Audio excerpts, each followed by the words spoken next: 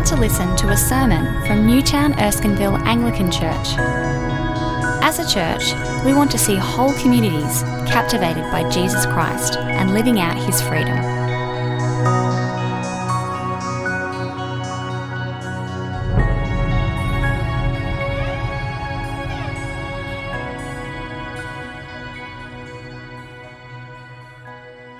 Good evening, everyone. I'm David. I'll be your preacher. At the beginning of every year at Moore College, we run a number of orientation programs to help our students adjust to their new way of life as a theological student. Studying at a theological college is actually a very different experience to many other education experiences that people might have, because it contains a wide variety of life experiences all squashed in together. The people who come to Moore College may not have studied at a tertiary level before, so they need help getting used to that. They may have to learn how to worship God together in an Anglican context. Not everyone who comes to Moore College is an Anglican. They may have to learn how, literally, to live together as Christians in a community. We have accommodation for single people, for married couples and families. All of these things shape them for service amongst God's people, whether it's in a church or at a university campus or in a foreign mission context. The students have to learn how to be God's household, how to be shaped by Moore College's practices in order to be ready for a future of living in service of God and of the church and the unsaved world. And in a similar way, I think, the sermons that Moses preaches in the book of Deuteronomy that we've been reading here for the past few weeks, the sermons that Moses preaches are like an orientation program for Israel. They're about to come and take possession of their inheritance. They've never lived like this before. So Moses gathers them together to orientate them, how to be God's people in God's place under God's rule. They are a new generation emerging at many different levels from the wilderness in order to face a future with the Lord in the promised land. And so throughout Deuteronomy, Moses gives them a simple motto to hang on to. Remember where you came from and how you got here. If anybody asks you what is the book of Deuteronomy about, if you go to Bible trivia or something like that, well, actually only people like me go to places like that. But if anyone ever asks you, Deuteronomy, what's it about? Remember where you came from and how you got here. Now, we have a particular application of that theme in Deuteronomy chapter 8 now. So please, swipe or flick or switch or whatever you need to do to get Deuteronomy 8 in front of you. You might be old school, just pick up a book and flip to the page. Please have Deuteronomy chapter 8 in front of you. And before we get into it a bit more deeply, let me pray. Our great God and loving Heavenly Father, we thank you for the gift of freedom and prosperity that enables us to gather in public like this to read your word together without fear of interruption or persecution. Lord, give us grateful hearts and open our ears to hear your voice tonight. For Jesus' sake we pray. Amen. So, Deuteronomy chapter 8, 2 lessons and a warning. Lesson number 1, the wilderness was boot camp. The wilderness experience for the new generation of Israel was like boot camp. I used to run with friends around Blackwattle Bay early in the mornings, down through Forest Lodge, past what is now the apartment blocks next to the old tram shed, and through and into the parks next to the water, down around Glebe. And in season and out, each morning there would be groups of fleshy recruits running on the spot and beating the air, guided and governed by plastic cones, and the ubiquitous trainer who may or may not have been capable of fulfilling the instructions that they were barking. Have you ever wondered about that? I used to run along and see, I don't think that trainer can do what he's making the rest of those people do. Be that as it may, boot campers earnestly subjected themselves to various disciplines with the promise of a buffer bod or a perta presence. Moses says to the people of Israel, the wilderness was like boot camp. Let's look at Deuteronomy chapter 8, verse 2.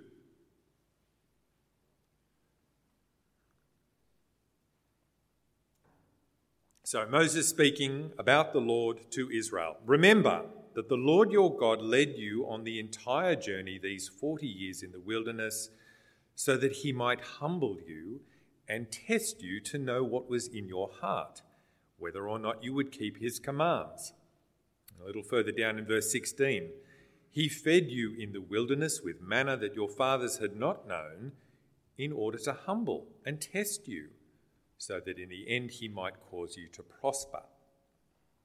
The Lord led Israel through the desert to train them in humility, to test their faithfulness, to discipline them so that they would be ready to live as his people in the land. Now, as we've been making our way through Deuteronomy, we've already been told that the previous generation, the point of them going through the long journey was actually to wait for those rebels to die. In Deuteronomy chapter 2, verse 14, we read this: "The time we spent travelling from Kadesh Barnea until we crossed the Zered Valley was 38 years, until the entire generation of fighting men had perished from the camp, as the Lord had sworn to them." You see, for the generation of Israelites who left Egypt, the wilderness journey became a curse on their lack of trust in the Lord. But for the children, it was 40 years of training that enabled them to supersede their parents and come in and take the land that the Lord had promised them. So, Israel, remember where you came from and how you got here. Lesson number 2, the Lord graciously disciplines his people.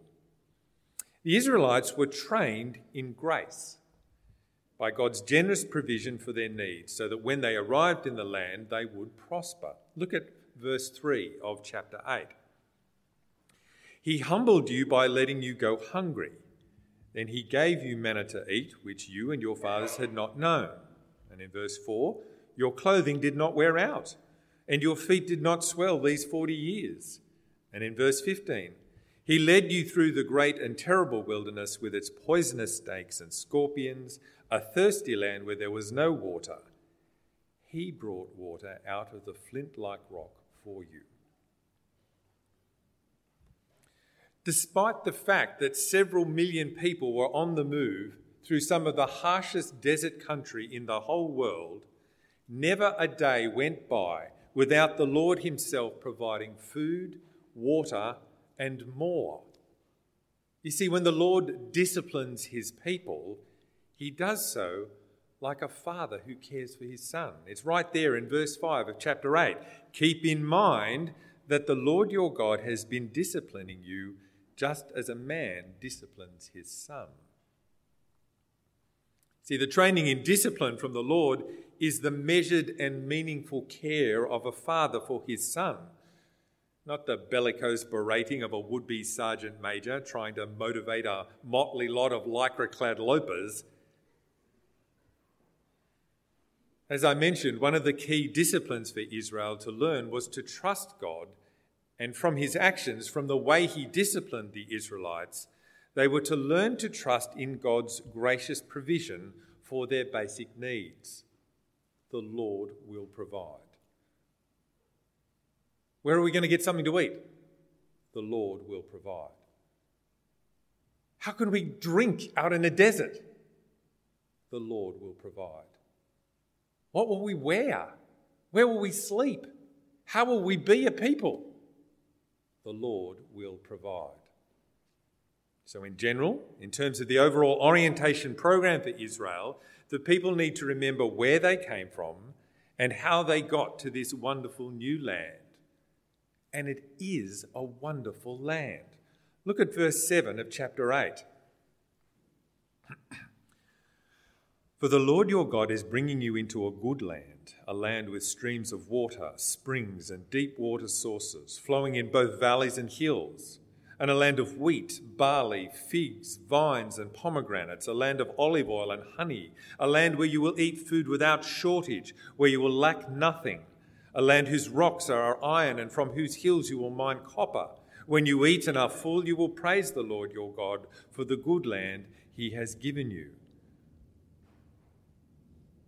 The land of Canaan to which the Lord has brought this people is a veritable paradise compared to their experience in the wilderness.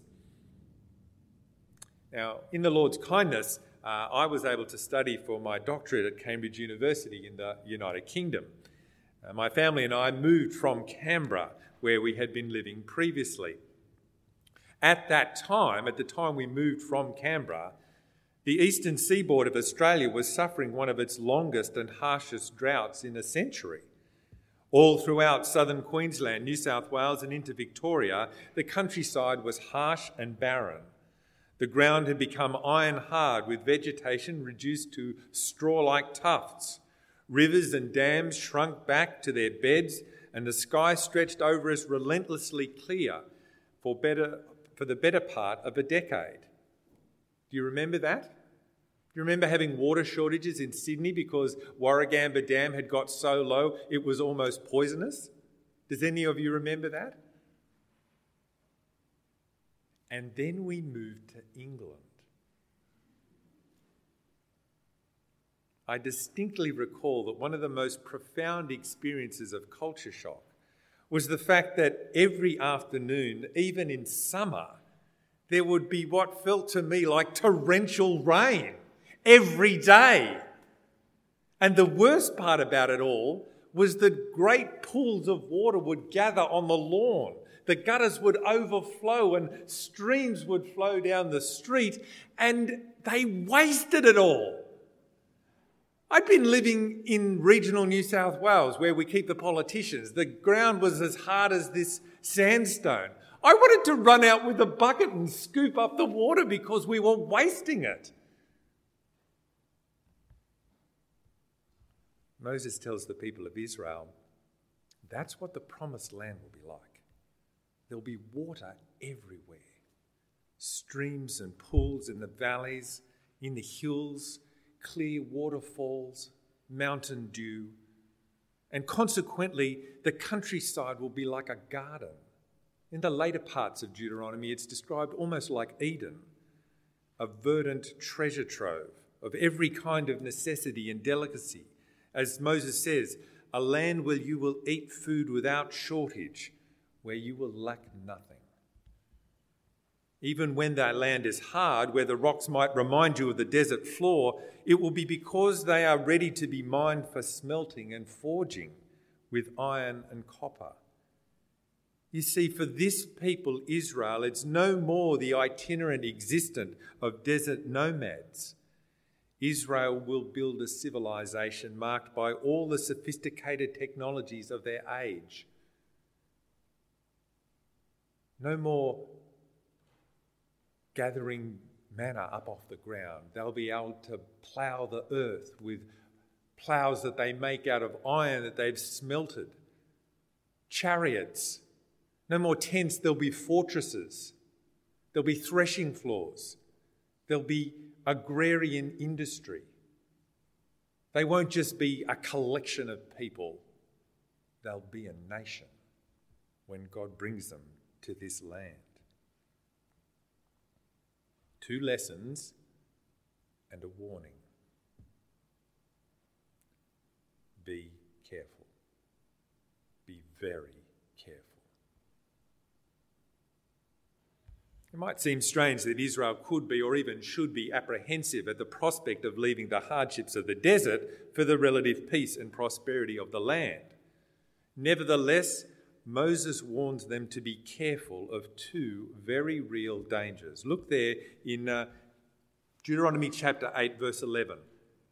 Moses says, "Be careful that you don't forget the Lord your God by failing to keep his command, the ordinances and statutes I am giving you today." In verse 14, "Be careful that your heart doesn't become proud and you forget the Lord your God who brought you out of the land of Egypt, out of the place of slavery." Remember where you came from and how you got here, warns Moses. when I was in charge of a part-time studies program at college, I'd spend a little bit of time at the beginning of the year talking to the new students and warning them, really, that when they come to college, no one will really know who they are, and what's worse, no one will actually be bothered by that. You see, if someone has come to us after serving as an intern or an apprentice in their church, they need to get used to the fact, at least to begin with, that no one will know who they are, and nor will they be especially bothered by that. When you serve with a ministry team at a church, even as an apprentice or an intern, you get used to being at the centre of things in your community. You get used to everyone knowing your name and recognising you as someone to whom they could or even should be connected. When new people come up, oh, that person looks like they're in charge, I'll talk to them. And we encourage our interns and apprentices to look out for new people. It's your job to help people get integrated, to get personally connected. And so, when people come to college, they leave that place of connection and they come to a new community. And they've lost all those connections. And what's more, no one seems to know how important it is to gravitate towards them in the crowd. So I have to warn them. I know this is going to happen. So I say, look, be kind to yourselves. It's a different circumstance. And be kind to the rest of the community. They don't know how important you are yet. But Moses has a very different warning for the Israelites, doesn't he? They need to be careful not to take the Lord's generous provision for granted. And it could happen in two different but related ways. Firstly, the Israelites might forget the Lord and consider the fruits of their labours as their own achievement. It's there in verse 17. You may say to yourself, my power and my own ability have gained this wealth for me. But remember that the Lord your God gives you the power to gain wealth, in order to confirm his covenant he swore to your fathers as it is today. I gave you this wealth. I gave you this power, says the Lord. Moses warns the Israelites, once you pass from the austerity of the desert to the ease of the land, one thing will not change. The Lord is still the one who provides you with all that you need. Even if his methods are less direct and the consequences are more sophisticated, don't be fooled into thinking that you are not equally dependent upon the Lord in plenty as you were in obvious scarcity in the desert. And the second aspect of their warning is more stark, but it's no more important. The people might forget the Lord and consider the bounty of their existence has possibly come from a different source. Look at verse 19. If you ever forget the Lord your God and go after other gods to worship and bow down to them, I testify against you today that you will perish. Moses warns the Israelites, once you pass from the austerity of the desert to the ease and comfort of the land, don't be fooled into thinking that your blessings have come from a more immediate and superficially more attractive source, like the fertility cults of the nations around you. You see, Israel could very easily become like that cliche of the middle-aged man who, after his family has grown, forgets the wife of his youth, the mother of his children, and abandons her for a more superficially attractive means of having his needs met. Now, some of you may have personal experience of that. And let me assure you, the Lord is with you. One of the most consistent metaphors for Israel's unfaithfulness throughout the entire Bible is unfaithfulness in marriage. And Israel could so easily slip into this if they go after other gods. The warning that Moses gives Israel in Deuteronomy 8, well, it's not the kind of cajoling that I do to new students. It's not the kind of fussing that parents do. Don't forget your keys, don't forget your phone, don't forget your shoes. Have you had something to eat today? It's a warning not to presume upon the gracious provision of the Lord. Remember where you came from and how you got here. Well, what about us? What has a passage like Deuteronomy 8 got to say to people living in an urban metropolis like Sydney some 3,500 years later? Because surely so much has changed since then. For starters, I think when it comes to taking the Lord for granted, Israel were lightweights. Let's face it, from the Bronze Age right through to the middle of the 18th century, the world global domestic product didn't change at all. It was a flat line. People had a few possessions, possibly somewhere to live, and maybe enough food to consistently get through the day. Compared to us, we are 3 times more likely to die of obesity than famine. We have whole industries dedicated to convincing the rich that they don't have enough. It's called advertising. We treat chefs better than they would have treated priests. Israel were lightweights.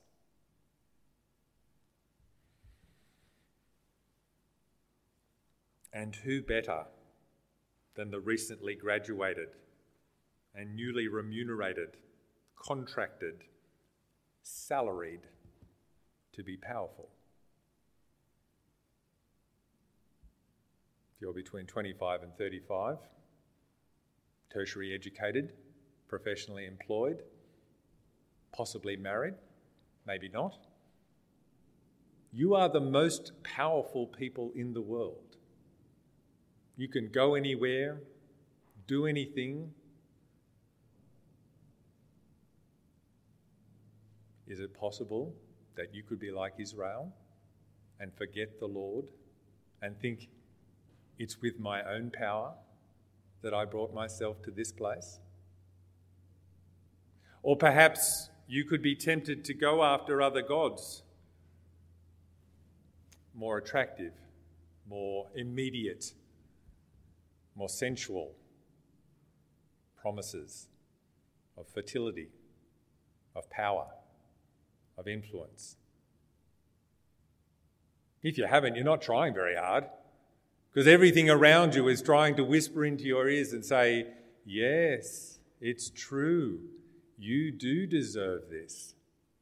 See the transition that we've gone? A gift from the Lord, my right. That's our modern culture, isn't it? You deserve what you have. It's your right. And in fact, if God doesn't hurry up and supply more, well, then there'll be a good reason for tapping out. See, nothing has changed between us and Israel. We're just better at it than they were. If you want a summary of the Old Testament, it's those 2 mistakes: forgetting God and thinking that you've done it yourself, and going after other gods. That's the other 34 books left in the Old Testament after Deuteronomy. That's exactly what happens. But God will not be put off. And so he goes into the desert himself in our second reading. God the Son goes into the desert for 40 days and 40 nights. He fasts, he's hungry. And the evil one comes to him and says, if you are the Son of God, turn these stones into bread, feed yourself. And how does Jesus respond? Deuteronomy chapter 8, verse 5. Man does not live by bread alone, but by every word that comes from the mouth of God. So dedicated is God to the promises being fulfilled through his people that he goes into the desert himself. And that is the story of Jesus' life and ministry. He put himself under the word of God, even to the point of death on the cross, to prove once and for all time that the God of Jesus Christ has the power to bring the dead to life. How could you not trust that God to provide for all your needs? Nothing can overcome us like death, but Christ has overcome death for us. So perhaps we ought to consider the lessons that are put before us in Deuteronomy. When you walk into Coles or Woolies and you see the verdant fields laid out, more food in one room than Israel could have produced in a year, even when they were in the land. Can you learn to thank God first? Now, we've got some help. We hear voices around saying, make sure you know the source of your food. Buy local. Get original blends. Deuteronomy says, go further. Remember where you came from and how you got here. Can you believe that God provides more than Coles? Can you believe that Jesus Christ has power over the Sydney real estate?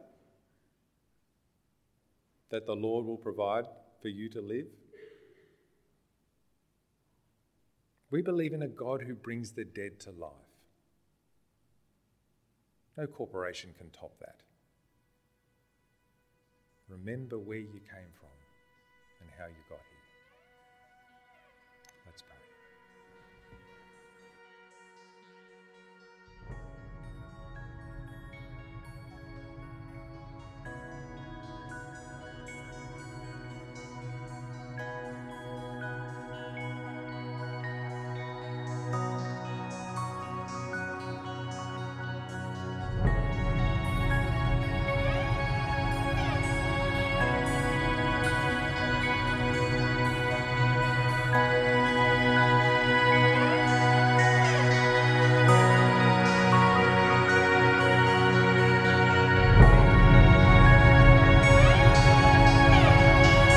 Thanks for listening to the Newtown Erskineville Anglican Church podcast.